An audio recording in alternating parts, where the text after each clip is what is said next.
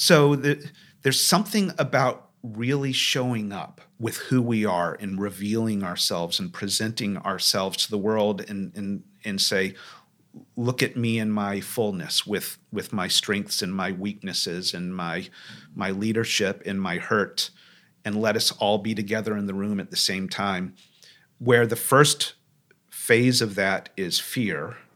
And I think immediately after that is love, because then we connect. Then we put our arms around each other and say, yeah, I was scared too. I felt weird too. Oh my goodness, we're all the same, aren't we? There is something so beautiful about this picture of humanity. We are so much more alike than we think that we are. But we don't discover that until we fully show up to our peers, our coworkers, our family, and to the world. And guys, this is just scratching the surface of what we dig into this week on the Story Podcast. While Story invites us to ask powerful questions, your life and your story are shaped by the questions you ask. Where is your curiosity pointing? What is the story that you ache to tell? The only way to become a better storyteller is by telling more stories. To be a writer, we have to sit down and we have to do the work, and we don't get up until it's finished. Your greatest work may not be seen by millions of people. Keep making anyway. Rise up, artists. Your canvas is the consciousness of this generation. The only hope we have are the stories we tell. Stories not bound by what is possible. We are proud to be storytellers.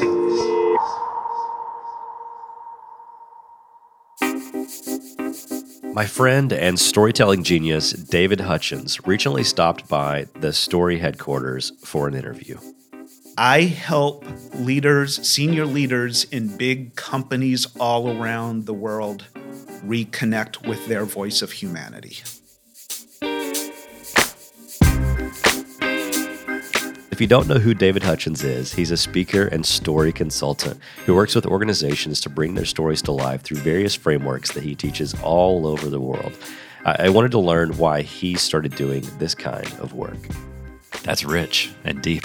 Yeah, man. Reconnect with their voice of humanity. Does that mean that in general, we live in a world where humanity is losing their voice and therefore you're trying to help them reclaim it? Is that a safe assumption? It's not that leaders have lost their voice. I think that they checked it at the door, or it went to sleep somewhere along the way. I just came back from Germany. I was in Germany last week. This week I was I was in Chicago. In both cases, with a consulting firm. It's one of the biggest consulting firms in the world. And this week I was helping their leaders because they're about to go in to pitch a piece of work to a company that will be probably a $2 billion piece of business. Wow. And so, it's all hands on deck. They've been working for days on, their PowerPoint presentation and their message strategy and what they're going to say. And these are really, really smart guys. I mean, they're inventing the future of artificial intelligence. And I mean, it's a room full of geniuses. Wow. And their PowerPoint sucked, first of all. It was loaded with data and boxes and arrows pointing to other boxes. And the thing I said to them that they intuitively believed is, you're not going to win this piece of business on your solution. You're going to win this business on inspiration and belief. Can you go to this client and make them believe? And the reason I can say this confidently is, what I've been hearing in this consulting firm all around the world is, they're going into clients and customers who are increasingly saying, listen, we already know you're smart, and we already know what your solutions are, and your competitors have a lot of the same solutions as you. What we want to know is, what's special about you? What do you believe in? What do you care about? This is a multi-billion-dollar consulting firm, and the conversation is changing. It's freaking them all out. They don't know how to have this conversation. They're saying, we've always sold our solutions, right? We've always sold the fact that we're smart. Now this new conversation says it doesn't matter what our solutions are. We have to tell you what we believe. How do we even have that conversation? And so it's funny. This is my job now, is going in and helping them find their voice. And a lot of it is story. We talk about story a lot. So I'm helping leaders tell stories so that they can connect with their teams, with their markets, with their customers. Crazy job, right? It's so funny that this is a job. I know, right? Yeah. Well, and what's interesting is you have to convince them that they're storytellers, at least in my experience. I mean, there have even been people sitting exactly in that chair that you're sitting in who write songs for a living. Yeah. And then when I say, like, you know, how did you become a storyteller? And they go, oh, well, I'm not really a storyteller. I'm a musician. And in their mind, what they're thinking is, like, I don't write songs like Johnny Cash, where every song is literally telling a story. Right. But that doesn't mean that they aren't but that doesn't mean they aren't a storyteller, right? Absolutely. So what process do you take these leaders through to help them understand that that's what they're doing and who they are? And those songwriters who sit here and say they're not storytellers, as well as the leaders that I work with, I guarantee you that when they go home and they sit down to the dinner table with their partners and their kids and they say, so what did you do today? They're going to start telling stories. They're going to say, well, I met with this guy, Harris, this really fascinating musician and magician, and recorded it. They'll start telling stories. I mean, we default to narrative language. Story is your operating system for making sense of the world. So it's not about performance or about becoming a screenwriter. It's tapping into this gift that you already have for making sense of the world and saying, you know what? I can bring that into the organization. This thing that I already do, this most human capability that I already have, maybe that belongs in my leadership after all. So I find that getting people to make the shift really isn't that hard. It's almost giving them permission to switch to this different kind of communication, because the people I work with are paid a lot of money to be smart, you know, and they have this need to show that they're smart and have all the right answers in the room. And to switch to narrative communication, to tell stories, feels somehow soft or emotional or something. And so they don't feel like they have permission to do that. So yesterday, I was with this consulting firm. We're working on this $1 billion bid. And one of the leaders, I took him into a side room for some one-on-one coaching because he just wasn't getting it. He was so stuck in the data. Again, he's a genius. I didn't even understand the data. The stuff he was saying, I can't follow him, right? So it's like, all right, let's go in the side room and let's talk about your story.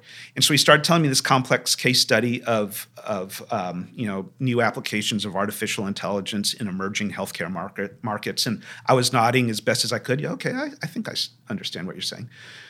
And then I said, so in all that experience you just shared with me, that specific case study, what is a part where you were proud of your team?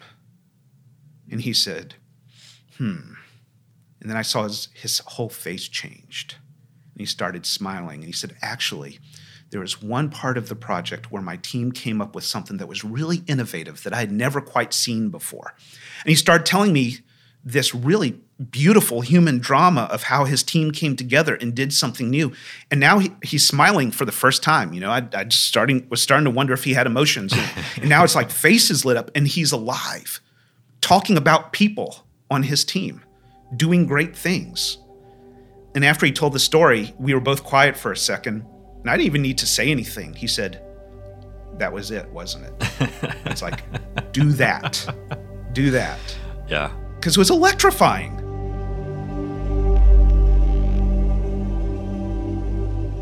The issue with the guy David was talking to there is the same issue a lot of us have. This guy was already telling a story. He just wasn't telling a very good one. It was data and numbers instead of emotion and characters, like if The Matrix had spent the whole time explaining how computers work. David's job is to get people to be deliberate about the stories they tell so they can choose the best possible one, the most inspiring possible one. So then let's get practical then. I don't know if you have like the 12-step program of here's how to do that. When you're obviously working with a lot of amazing companies and people around the world, when you're sitting down with a leader or if you have a chance to give a talk of some kind, what are some of the steps that you walk them through that listeners to this show can hopefully take some practical help from? What I don't start with that everybody expects me to start with is how to tell a story. You know, everybody expects to talk about, you know, the protagonist and the conflict and the tension and the resolution and the outcome. And those are all great things to talk about. I actually do bring that in after I've spent some time with people. Sure. But I don't like to start with story construction. I like to start with story selection. Which story? Which story should you be telling? So, it depends on the context. I have the 90-minute keynote speech, and I've got the 1-day program and the 2-day program, and then the consulting intervention and all that. But very often we'll start with just tapping into your own capability to tell stories. I put people in little groups and tell a story to each other right now. And people always freak out a little bit for a moment. And then once they get going, it's almost impossible to stop them. I have to ring a bell to get everybody's attention. Hey, everybody look at me. And they won't stop to keep talking to each other. They realize it's something they can already do. They already have it. Yeah. They already have it. The thing that's interesting is, since I do this program in Europe a lot with French audiences and Dutch and German audiences, it's a little bit of a different experience there, because for some European cultures, especially French and German, they're much more stoic. And so the idea of being in an organization, to be a leader in business and reveal yourself emotionally, feels more threatening there. And so we have to talk about this. I'll say, after you told stories to one another, did you feel vulnerable? And everybody's like, oh my gosh, yes, we are not used to this in our organizations. Mm-hmm. And the conversation we'll have is, well, should you be doing this? And it's almost unanimous. It's changing. The conversation is changing. It's changing because of millennials. It's changing because of our partners and our customers. They are all demanding that we show up with more of ourselves in a more human way. American leaders struggle with that as well, but European leaders really struggle with that. So a lot of it is and even some Asian companies, that whole idea of saving face pushes hard against the idea of being vulnerable and showing feeling and really humanity at the end of the day, just showing humanity. And especially with Asian audiences, because there's such a strong sense of hierarchy and position in organizations, storytelling is equalizing. And now you get to tell a story to your boss, and your boss gets to tell a story to you, and we're equally vulnerable together. That's a little bit tough for some Asian cultures. So would you say to a team of people who need to embrace the idea of becoming storytellers, and to go back to where we started, to reclaim their voice of humanity, sometimes for some of these guys it's as simple as just doing an offsite day and telling stories to each other? That's really what it is, yeah. And what does that say about us, that just getting in a room and telling each other stories can be that transformative to our work? Mm-hmm. Because they're probably not telling work stories. They're probably like, yeah, this one time when my kid was 4, he blah, blah, blah, blah, and yet that's transforming their work. So what is it that makes stories so universal that they have that kind of power? That almost feels like one of those questions that I want to just let hang in the air and let your listeners think about. We pause and turn on some meditative music and just let them process it. That's the big question. What is it about stories? What is happening when we do this? And then why is it hard? I actually was part of a storytelling event just about a week ago. Mm-hmm. And our mutual friend, CJ Cassiata, who I hope is listening to this, he was one of the storytellers. He's awesome there as well. I love that guy. And the thing that was funny was, I got up and told my story, and, afterwards I felt vulnerable. I mean, I do this for a living, right? I mean, I'm talking about stories all the time. This is my world. And now in front of an audience telling a personal story in the car on the way home, I was filled with self-doubt. I was like, wow, I wonder if I revealed too much. I wonder if they think I'm a goof, because, there's a part where I said something that I thought was funny and nobody laughed at the funny part, right? And I'm like, oh, that was dumb. I shouldn't have said the funny thing. So I'm having this conversation with myself. And I actually reached out to all the other storytellers and I said, I had a lot of self-doubt in the car on the way home. And everybody emailed back and said, oh my gosh, I did too. That was so weird. I think we all need to get together and talk about this. Isn't that interesting? So there's something about really showing up with who we are and revealing ourselves and presenting ourselves to the world and say, look at me in my fullness with my strengths and my weaknesses and my leadership and my hurt, and let us all be together in the room at the same time. Where the first phase of that is fear. And I think immediately after that is love, because then we connect. Then we put our arms around each other and say, yeah, I was scared too. I felt weird too. Oh my goodness, we're all the same, aren't we? So data and information does not show humanity in the way that stories do. There's even neuroscience to support that, where if I were to tell you, we're in this golden age of neuroscience, right? Mm-hmm. Where we know what your brain looks like on leadership. We know what your brain looks like on storytelling because we have CAT scans. Mm-hmm. So there's CAT scans of a storyteller telling a story, and we see their brain is all lit up on the CAT scan. More of their brain is active. And then if we were to scan your brain listening to the story, this is what's cool. Your brain is lit up in a nearly identical pattern to my brain. And it's a phenomenon called neural coupling.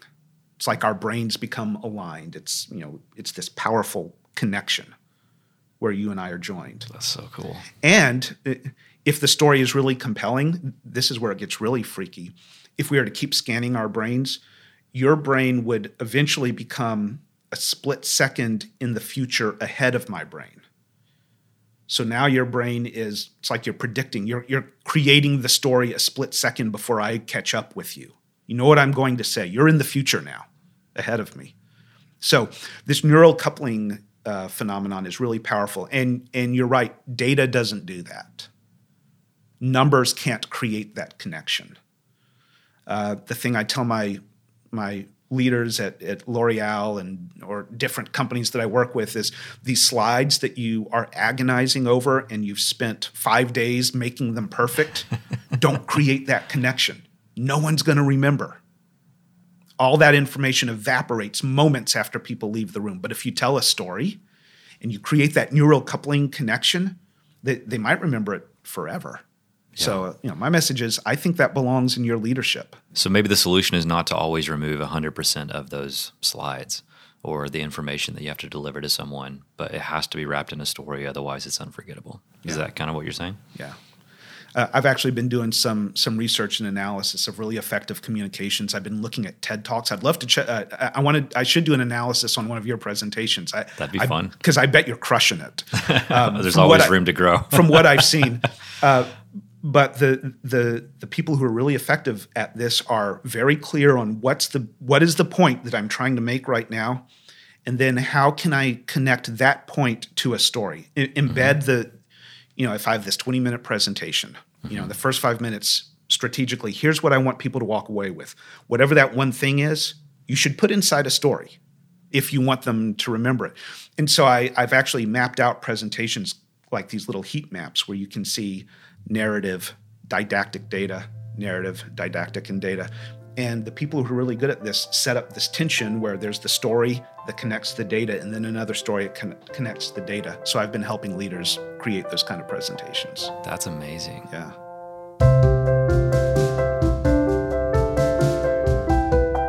If you saw The Last Jedi from the Star Wars saga that came out a while back, you know that story subverts some audience expectations about Luke Skywalker in a way that made some fans pretty uncomfortable, even angry. You might even say they felt threatened by seeing this icon that they had grown up with portrayed in a way that they didn't like. That's the power of a good story. And to quote another beloved character, with great power comes great responsibility. And sometimes that responsibility means making some tough decisions. I'm curious, as someone who is working with so many massive companies and consulting groups that are working with large companies, how do you balance the tension? We experience this a lot in the story community, I think, of just that tension between art and commerce. And I think I often say that storytelling is a superpower.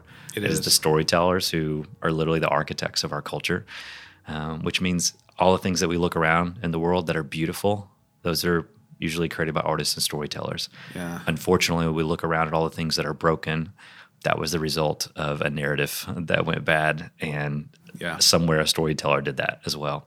And so knowing that we play such an integral role in the way that the world looks, when you're using storytelling in the realm of business and selling products and services, how do you live in that tension of not just you're doing your work aware that you're in some ways hijacking the human brain and programming it to do the thing that you want it to do by inviting people into a story. Maybe just talk a little bit about that tension. Have you wrestled with any of that at all? I do wrestle with the tension because I've worked with some companies who have been in headlines for the way they're gobbling up resources, or the ways that they're not being good neighbors, or the ways that they're not creating sustainable communities. Or tapping into the insecurities of a young female who's scared about her body image, Yeah. And I started in advertising. So at the beginning of my career, I worked with big ad agencies in Dallas and Atlanta, and I was a copywriter. So yeah, that's what I did. Mm-hmm. I didn't do any beauty advertising. I did get people to drink some more Coca-Cola, though. If you tell a story, people will buy more Coca-Cola. Of course. Yeah. They'll buy more Doritos if you tell. And then you read the headline, it's like we're all dying of diabetes and heart disease, and so it's like, how do you? So yeah, this is the world that I live in. I read a really good book lately by a kind of a social entrepreneur named Adam Kahane. The book is called Love and Power. He presents a really wonderful construct for how I think about my work, which really is about love and power. And power is just the ability of a system to get what it needs, to achieve its purpose. It's value neutral. Power isn't an evil thing. It's not a good thing. You're looking for ways to be who you are in the world. And the more you are, you need power to do that. Your car needs power to move. If your car doesn't have power, it sits there, right? Mm-hmm. And then love is the drive that we have to reconnect that which has been taken apart. When we fall in love with our wives, we're bringing people together. It's a joining, right? And that's my work in organizations, is love and power. A lot of organizations are good at talking about power, but they're not talking about love. They want to increase their ability to achieve purpose, but they're not thinking about how do I reintegrate the whole. Churches often are, and religious institutions are often the opposite. They'll talk about love, but they're not very fluent in power. Because it feels like a scary word, maybe? Yeah. There's even a quote from Martin Luther King that the challenge of our age is love without power, and then power without love. Love without power is sentimental. Power without love is abusive. So how would you reframe the word power for that person listening who feels uncomfortable with that idea? Do you feel uncomfortable with it? Power? Yeah. I think so. Just the way I was raised, And you're taught that there are these three evil things in the world: money, sex, and power. Power is one of those big three, Oh, yeah. So it's like, how do you, just hearing the word, it's like, oh, he's a person of power, I think of Trump right away. I just go, oh, powerful, one of the most powerful people in the world, but yet is seemingly abusing that power. Or Harvey Weinstein, obviously a very powerful person in Hollywood who abused his power. Yeah. So I think many times when we hear the word power, it's associated with these negative actions that people who were in power took. Well, power without love. Yeah. Yes. It's funny that you say that the word power makes you nervous, because if I'm in an organization, it's the love part that makes them nervous. If I start talking about love, like, we're not paying you to come in here and talk about love. What? That doesn't belong in our... He's gone soft. Man, we've got work to do. We need to go make some money. We get that with stories sometimes. Like, stories? That's way too soft. Yeah. That's for like all the artists who like want to do soul work, and not the companies who take business seriously. Yeah, so I want to bring those two together. I want you to have more power. I want lots more people listening to your podcast. I want lots more people coming to your shows, because I want them to hear what you have to say. I want you to increase your ability to be who you're supposed to be in this world and not be afraid of that. And then when I'm with my leaders, I want them to increase in love. I want them to reconnect all the little pieces that have been disconnected. And that means externally in the world, recognizing that as long as the communities around us aren't okay, then we're not okay either. It also means reconnecting yourself, finding more of your voice as a leader and bringing that into your leadership. So there's an internal reconnection that's happening. There's an external reconnection that's happening as we're As leaders, we already have resources and power. How can we use that to create wholeness? So I want to have both of those conversations.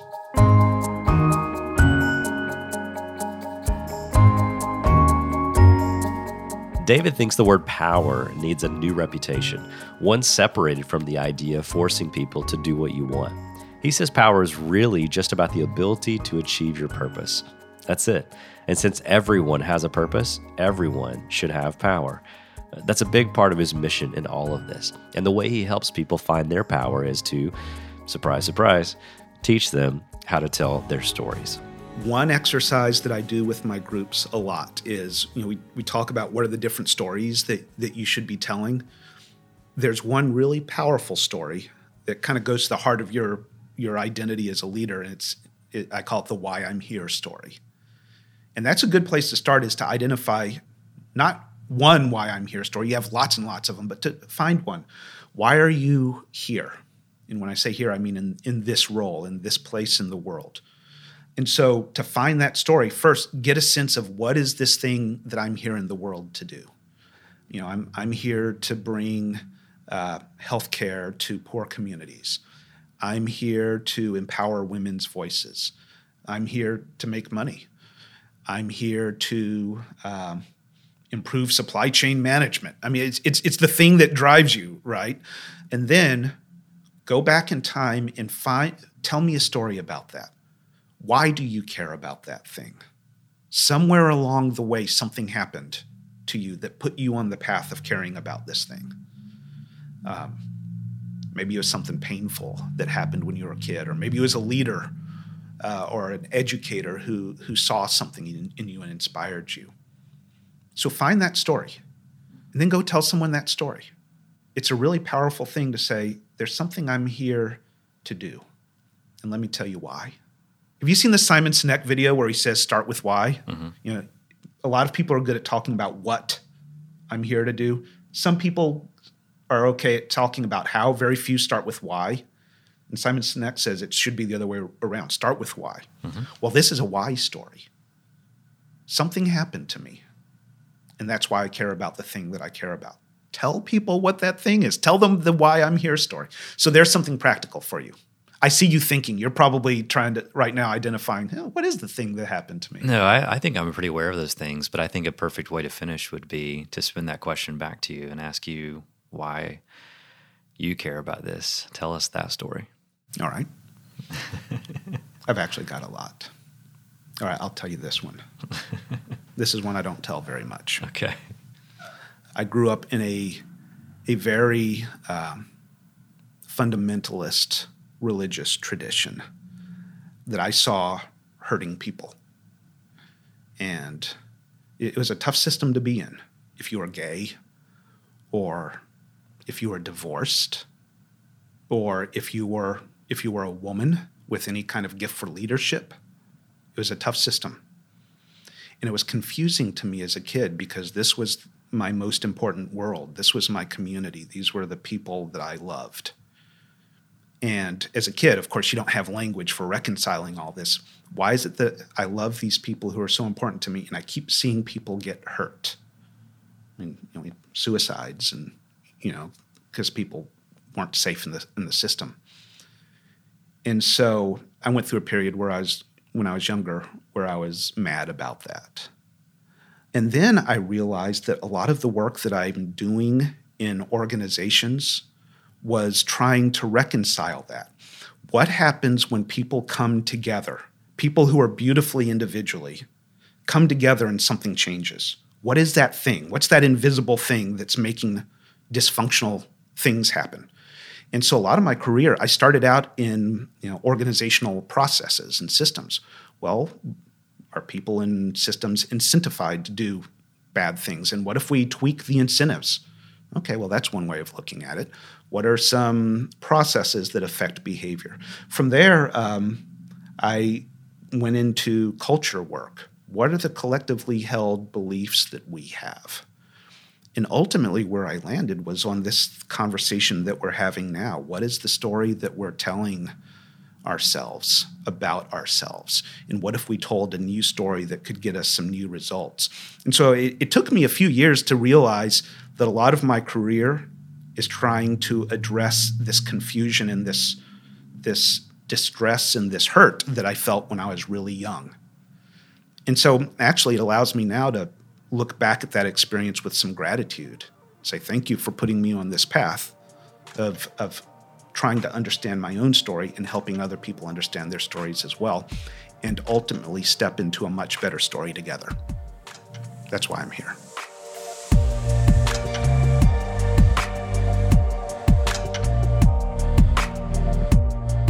Gratitude.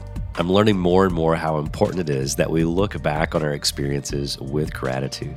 And remember, without conflict, there is no story. I hope that you can remember this as you work to tell your own story, because you have a story and your story matters. If you're looking for a way to continue learning from David, we recently did a live webinar with him where we walked through multiple story frameworks. You can access that recording when you become a premium member on storycraft.co. That's storycraft with a C.co. With this membership, you'll also gain access to many of our past Story Conference presentations and many other incredible resources. It's a great place to meet other storytellers, fellow creatives. I promise it's a worthwhile investment into your life and your work. I hope to see you there soon. In the meantime, thank you so much for listening to this episode of the Story Podcast.